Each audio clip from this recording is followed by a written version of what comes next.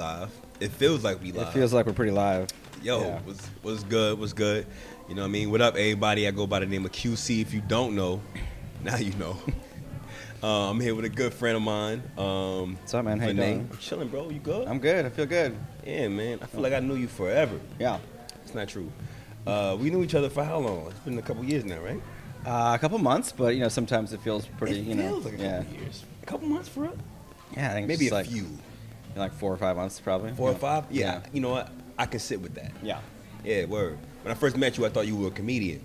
You did the first Yeah. like 3 times. Yeah, You yeah. thought I was a specific comedian. I was not. I was not that. Mm-hmm. Not Yeah. because you're funny. I'm kidding. It is because you're funny. Yeah.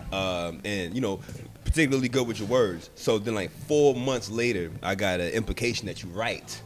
This is true. It's I an do write. implication, not even like I'm a writer or he's a writer. I got like a whiff. Uh-huh. Oh, you write. Some hint of a writer around you. Yeah. Yeah. It turns out you write your ass off. I do. Yeah. Whether Yeah, people read it or not, I'm writing my ass off. Yeah. yeah, bro. Like you almost made me like reading. You sent me one of Almost. your articles. Almost. One of these days, we'll get there. Yeah. Underline on almost. Yeah. So first of all, welcome to the show. We're glad to have you. Thank you for having me. Love being here. Yeah, man. You know what I'm saying? We here at Star Bar for those who don't know. I'm used to being out here just watching, but now I'm on the stage. Are you on the stage? This is gonna change my. It's gonna go straight to my head. Straight to my head. Yeah. That's what we need. That's what we like, man. I remember the first thing that I came across you being a writer is I said you had that shirt on actually. I said nice shirt. You got my man Iverson with the fro. Allen Iverson, the truth. Yeah. You're not from Philly. I'm not. No. It's an iconic Slam cover. Maybe my second favorite player of all time after LeBron. Oh, what? And yeah, and I've written for Slam magazine. I think that's where you were going. You've written for Slam I think that's magazine, where yeah. you were going there. Yeah. It actually, We did not do a pre-interview. I don't know if that's clear to anyone listening to this. We've actually never met before. Actually, that part slipped my mind actually, Yeah. because it reminds me of that conversation. I'm like, yo, you got the so-and-so. You go, yeah, man. Yeah. And I write for Slam. And I was like, oh, yeah, I'm a writer. Oh, Yeah. yeah. And then you sent me this article. The article kind of fucked me up in the best way ever, man. Yeah, It was about LeBron James. it was. Can you describe a little bit about like what that article was about? Sure, yeah. So that was back in 2016. That was when classic Cavs Warriors series, LeBron won his first title in Cleveland. At the time, I was at an inpatient treatment facility for obsessive compulsive disorder. I have a very severe form of that. And I was there for 9 weeks. And when I left, I knew I wanted to write about it, and I wasn't sure how to write about it. And basically every day we did like intense treatment, and then every night I would watch people who already kind of know about this shit. But if I put it in a basketball magazine, I get like all kinds of people who have never read any of this. They don't know what I'm talking about, and I can get a whole like string of people, especially like Like, I don't follow sports like that. I only come across stuff. I only know enough to get actual sports fans arguing with each other. yeah, So it was very insightful hearing some of the things you was talking about. And especially the oh shit moment. and I'm like, that's something people need to hear. Like this is like the most alpha male you can think of, and he's like, yeah, I'm scared sometimes. Like that connected with me, and like that's something I wanted to write about. And what platform was that for? That was in Slam magazine. That was the first time. That I was wrote for Slam magazine. A couple more essays. Now, like, just wrapped filming of a documentary on OCD. So yeah, I've been doing lots of advocacy work in that realm. So like, what are some things that inspire you to go move forward on this OCD stuff the way you do? And also, I got a question like, how do people make a lot of OCD references and jokes to like make a point? Like, how does that stuff affect you? What does that make you think of when you hear that kind of stuff? I'll take the second one first. It's fucking annoying. Yeah. Because most people just don't know what the fuck they're talking about when they're like, I have OCD because I like blue pens and not black pens. I'm like, well, does that haunt you for hours a day? Like, I mean, not to make like there are people like with that kind of OCD, but it haunts them for hours a day. Yeah. And the people who say it like that, they don't mean it that way. So yeah, it gets like trivialized and like used as an eccentricity or a quirk and stuff like that. But it's really not. It's actually incredibly debilitating. And that's part of like why I want to like talk about it in ways that make people understand that. And then to your first question, like, why talk about this at all? Yeah. I would say I like first started like really like having symptoms of OCD when I was 13, and I didn't get diagnosed until I was 24. So that's 11 years I would have liked to have back. And then even though I was diagnosed at 24, I didn't get like effective treatment until like a year ago, like from now a year ago. So that's another 7 years I would like back. So a lot of like the advocacy work I'm doing is like what can we do to like, decrease that range? So instead of like, 11 years, it's like, a couple of months until you get the treatment you need, a couple of weeks. So for the kids out there who are like living the same way I did, I'd like to get them treatment as fast as possible. Yeah. So some of that looks like, hey, you're already doing the work. Like you talking about these things, you speaking these things out into the atmosphere. So it's like helping people understand that it's not just them going through it. So I can see it doing that. But then you also it's like things leading to like action type of stuff, right? Or like leading to certain foundations. How does some of that stuff work? So everything we're talking about right now is just none of that is like part of my job. This is all just stuff I do for fun, like volunteer stuff. Yeah. But my job is also very connected to that, in that I'm the national field organizer for the Center for Popular Democracy, and what that means is it's like a nonprofit, like a national organization with like 50 plus smaller like affiliate organizations around the country, and like working in communities, trying to improve healthcare, trying to improve workers' rights, trying to improve immigrants' rights, and I'm focused on all the healthcare stuff. So it's very tied into this, right? So like we're pushing for like expanded, improved healthcare, universal healthcare, ending overdose. We're working on all these like big relief bills during COVID, trying to get people the coverage they need during COVID. So that's very much tied into the mental health stuff I do on the side, right? It's very huge overlap. And again, they're slightly different, but it's like very part of the same like mission, Oh, shit. How'd you get into that? Because, I thought you was a comic, found out you were a writer, and then everything you just explained to me, it sounds easy to understate. Like, so how did you get into that kind of work? Went to law school. After law school, like I knew I wanted to do something like this, but I didn't know what it would look like. And I was working at a place called Housing Works in New York, which does like HIV and housing work. Doing that for a while. Then I was unemployed for a bit, went to the hospital for a bit. And then after that, Trump and the Republicans tried to repeal Obamacare. They tried to get rid of the Affordable Care Act. And some folks who I knew in this world said like, hey, we're going to go down to D.C. We're going to do some protests. People are going to get arrested. It's going to be intense. Do you want to come? And I'm like, fuck it. Let's do it. And I went down there and I told my mental health story a bunch of times. We did like civil disobedience and sit-ins and like Senate offices. It's like day after day after day. I got arrested a couple of times. And then we convinced 3 Republican senators to protect the Affordable Care Act. So it was this huge victory. And like at the time, everyone was like, this is not going to happen. Like you're wasting your time. Like this shit's dead. And it survived that year, and it survived another 4 more years of Trump. So that was my first kind of on-ramp to that. And then I just kept going down for different actions and protests. They started giving me more responsibility. Like as a lawyer, I would do legal support for other protesters who were getting arrested. And I just annoyed enough people until they hired me as staff. And then now I'm the national field organizer of that organization. Shit. You like that friend that everybody wishes they had in the back pocket. My friend's a lawyer. This can't be right. Yeah, no, I bonded with lots of my close friends by getting them out of jail. It's a unique way to meet someone. It's something about the index finger and being like, actually, can just change a lot of things, huh? Yeah. Actually, that is illegal. Yeah. All right, cool. So let's talk about, so speaking of you being out there doing that stuff, you did some work related to SCOTUS, right? Yeah, Supreme Court, yeah, we did, yeah. So can you explain to me a little bit about what SCOTUS is, what it does, and what you were doing in relation to that? Yeah, SCOTUS, it just stands for Supreme Court of the United States. So it's just the Supreme Court. And like throughout the Trump era, there were like various points in time where we were worried, about the Supreme Court being compromised. Like one was the Kavanaugh hearings, where we thought he was an illegitimate candidate who lied under oath, sexually assaulted people, had no business being on the court. And so again, like we flooded DC, did like arrests, like protest after protest. We weren't able to stop that. And then later, Trump nominated Amy Coney Barrett. And similar thing, we thought it was an illegitimate process, so we protested that. And there's lots of reasons to do that work because like no matter what issue you care about, it eventually is going to get up there to the Supreme Court. We just saw a couple of weeks ago they've already started gutting abortion rights, which is something we feared. But again, I went down for those healthcare reasons. Like these justices are going to, invalidate our healthcare in one way or another.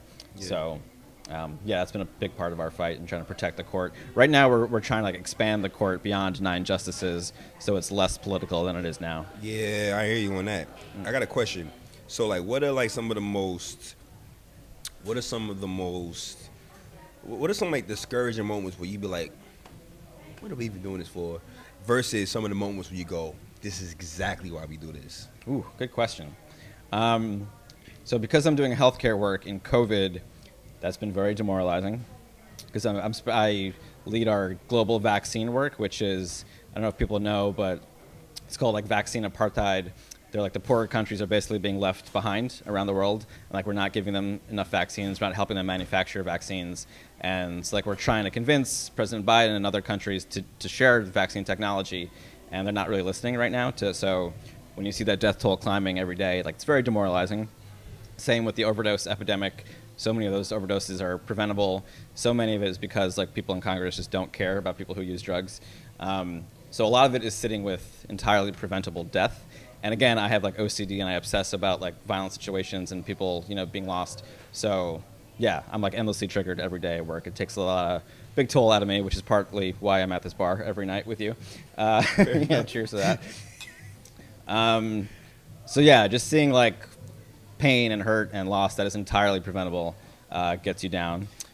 But having said that, there's been plenty of moments over time, like saving the ACA is definitely one of them. ACA? The Affordable Care Act, the Obamacare, yeah. Moments like that where you realize like it was normal people who did that shit. Like it wasn't like any like brilliant leader or, it was just like normal people with disabilities, people with mental illnesses, people who were like just telling their stories over and over again, saying like, if you take healthcare away, I'm gonna die. And I'm just like saying that over and over again until people were like, all right, we got you. And that's incredibly impactful to me because I feel like there's this like misperception that people have that like our work, like the normal people, our work ends on election day, right? Politicians take over, they're gonna do their thing, I'm gonna sit back. And for me, I actually think like our work starts on election day because they're not gonna do shit unless we make them do it. Like every big thing that's happened, it's because people have organized and made our leaders do it. So like we're the ones with the power, like me, you, like everyone in this bar, all these people have power. And so like I see like my job as an organizer is like to make them see that, make them understand what they can accomplish, and then help them do it. Like build people power, help them wield it. Like that's what an organizer is supposed to do. Much like a point guard on a basketball court. Yeah. Trying to think of what player I could possibly reference right now. I don't know who it could be. Court facilitator, someone who sees the court well. Right. Somebody with court vision. Yeah. Maybe I'm wearing the sneakers. I don't know. But yeah. So like those moments are always very impactful. So that shit got my wheels turning because as somebody who's I get in a weird mood whenever I even think about the election process. When I think about politics in America, it's very hard to just stay like being like we can do something about this. Yeah. What are like some things, like is there like something that like somebody that's like a super duper civilian feels super duper connected from like a lot of the political processes outside of hearing about vote. Yeah. But like not hearing about ways you can hold them accountable after the fact. Yeah. Is there like some scenarios or examples of like you seeing like this post-election action that has made an effect? Yeah, like a lot of times people will reach out like wondering what they can do. I would answer that in 2 ways. Like if you want to like get involved in the ways like I'm doing it, like I would encourage you to check out like your local organizers doing this work. Like if you're in New York, there's like Make the Road New York, who's like right over there. There's Vocal, NYCC, Cuff. Like you can look those up. Lots of like local organizations like doing very very impactful work. You can hit them up. They'll invite you to their actions, invite you to their organizing meetings, and that's like building that power, holding leaders accountable. They'll take you to actions. They'll take you to lobby visits. They'll put you on a platform where you can tell your story to your representatives. So yeah, that's like one thing. But like again, like you're an artist, right? Like people, the reason I'm at this bar is because of the open mic. Like that's how I first got here. Bro. That's the first time. Yeah, I came here. I started talking to people. That's my first like inlet here, and like that's part of the movement too. Like I like want people to understand like if you're here creating shit, like that's very much part of this. Like I feel like lots of people think like, oh, like when you're doing a protest or like an action, it has to be around like rage and like anger, and like it does have to be about that, but it also has to be about like joy, right? And like beauty. Because like that's what we're fighting to protect. Otherwise, like what the fuck is the point? Right. Right. So like you need art, you need music, you need poetry. Yeah, Like, it doesn't all have to like involve you getting slammed on the ground by a cop. Exactly. Like there are many ways to do that. So like there's a reason I'm here Monday night. Like I walk out of here every Monday night, you know, very energized, and partly it's, you know, this, but mostly it's the people on stage doing their thing, like you did last night. So yeah, like we definitely need art in this work, and I know that's definitely an overlap there. Yeah, it reminds me of an organization called Urban Art Beat. What they do is they really work hard to radicalize artists and like connect artists to like to movements and stuff like that, because you know, for obvious reasons. Yeah. You know, artists can do a great job at selling vodka. They can do a great job at selling like Lamborghinis and sneakers. Yeah. You know, so just imagine what they could do for like a, you know, a real true movement. So they help radicalize artists, educate them, and also help train new artists and shit like that. It makes me think of things like that as far as like needing artists for these kinds of things. Yeah, like I can organize a super dope protest or like write a good essay, and that certainly has like some shelf life. But like before I got here, I was listening to Nina Simone's "I Wish I Knew How It Felt to Be Free," and like fuck, if you write that, that's gonna be around for decades, for centuries. You know, like that's a whole different ballgame. So like we need people creating shit like that. It's Auntie Simone, man. Yeah. Word. So boom. So you was a writer. How did you end up being a writer? What was that like? I don't remember the time when I wasn't. I was a little kid writing like Star Wars comics and like Michael Jordan cartoons, and I was always just. It's kind of like how I think. Like sometimes people will ask me, "Do you have a journal or a diary?" I'm like, "No, I just like will write an essay." Like that's how I think. I think through writing things. So you think in terms of like bodies of writing work. Yeah, like if I have a computer and a keyboard in front of me, I'm thinking much more clearly than I am like right now. Like I would switch much more faster with a keyboard. Really? Yeah. That's interesting. Like I can talk all day, and it feels like I'm getting a certain point across and feeling fulfilled. When I'm writing, I'll end up overthinking, and you know, and think my way out of it, or I'll struggle with encapsulating it, beginning and ending point. Sometimes. So I always honor people who can write and they put it out there and they be like, I'm satisfied. I mean, I've seen some of your rhymes, man. You can write. You can write. I can do a little something, man. Let me use metaphors. Waiting on the seat change. Hey. You know what I'm saying? Yeah, bro. So there was those too, man. So we cover the SCOTUS. We cover the there's the movie coming out. The movie. Yes. Can you tell me a little bit about the movie? Well, I'm not sure when it's coming out, but it's almost finished, and then it's going to go into the film circuit. This is a movie about OCD, and I'm one of the two subjects in it. And like to your point earlier, when you're like, lots of people talk about OCD, they don't know what they're talking about. This is like a movie about like the kinds of OCD like you don't really ever hear about. Like even if when it's like well depicted, it's usually about like neatness and hand washing, and this is about like stuff like no one ever talks about, like the kind of stuff that's harder to talk about.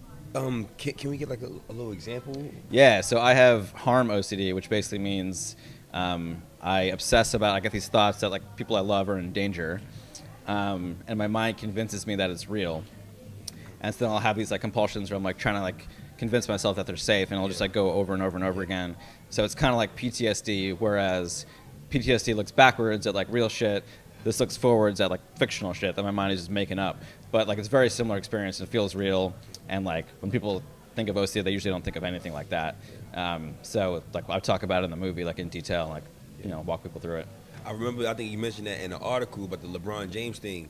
And I remember like something else that like it was like another old shit moment for me about like what people say to somebody that's experiencing something like that. Yeah. When you know, and like they might think they're helping, but they're not really helping. Like being like, no, everybody's fine. Exactly. And rather than being like that, being like, well, if they're not fine, that's a possibility. Yeah. You know, like kind of like going that direction. You talk a little bit about that. Yeah, I'm glad you brought that up. That's like the heart of that article. It's like if a healthy friend, like any friend of yours said like they're worried about something, and you kind of knew like that's fine, like that's not gonna happen. You would just say like, hey, don't worry about that. Like that's good. Like you're gonna be fine. But when someone with OCD, like if you actually said that, it makes it worse because they're just gonna ask you again in 2 minutes, and in 4 minutes, and in 6 minutes because they like need that compulsive reassurance. So it may seem cruel, but like if your friend actually has OCD, it's better to say like, yeah, who knows? Like we don't know. Like we don't know what's gonna happen. We don't have control over this world, and like make them sit with the uncertainty and like the doubt. And like someone with OCD, if you can like sit with the doubt and still do what you want, then you're fine. You can function like I'm functioning. But if you can't sit with it, then you're just going to be in your head all day long. And so like the phrase like in that article is, it's possible. Like, yeah, it's possible. Maybe your friend is in danger. You know, maybe you did leave the stove on and there's a fire. Maybe you didn't wash your hand right and there's like bacteria on your hand. Maybe. Like, I don't know. No one fucking knows. Yeah. So just like sitting with that doubt is kind of the heart of that. That's so beautiful too, because it circles back to like the article and the way you tied those two together. Yeah, LeBron, somebody might block your game-winning shot. Yeah, you might lose in the finals and like the whole world might like make fun of you for the entire offseason. Yeah. That might happen. That did happen, and then he came back and won 4 titles. So fuck it. Yo, I ain't gonna lie. Reading that article, that sat with me ever since, and I always try to remind myself of being like more comfortable with the possibility of failure. Yeah. And that article was a great reminder for that. So thank you for that. Yeah, appreciate it. Yeah, you got like a website, things that or a way for people can like Yeah, look at some of your super work. easiest way to see it is just go. It's just my name. It's VinayKrishnan.com. And if you're watching this, I guess my name's in the bottom. So just VinayKrishnan.com, and that has all my writing, everything I've ever written. Instagram is Vinay Ramke. Twitter is Vinay R. Krishnan. Instagram is mostly more silly stuff, but there's occasionally some serious stuff on there too. Some of your photography on it. That's true. That's true. You got to get you a portfolio. But yeah, the website's the best place to go, like to read about this stuff. Yeah. Yeah, bro. You know. Well, yo, listen. Thank you so much for your time and Of like course. for going into this with us, bro. Thank you for having me. Yeah, Appreciate we'll it. Probably have you back for another update and all that. Yeah, let's get a few of these first, though. Yeah, Sounds good to me. All right. Sounds good to me, man. Yo, this is In the Mix, no artist info.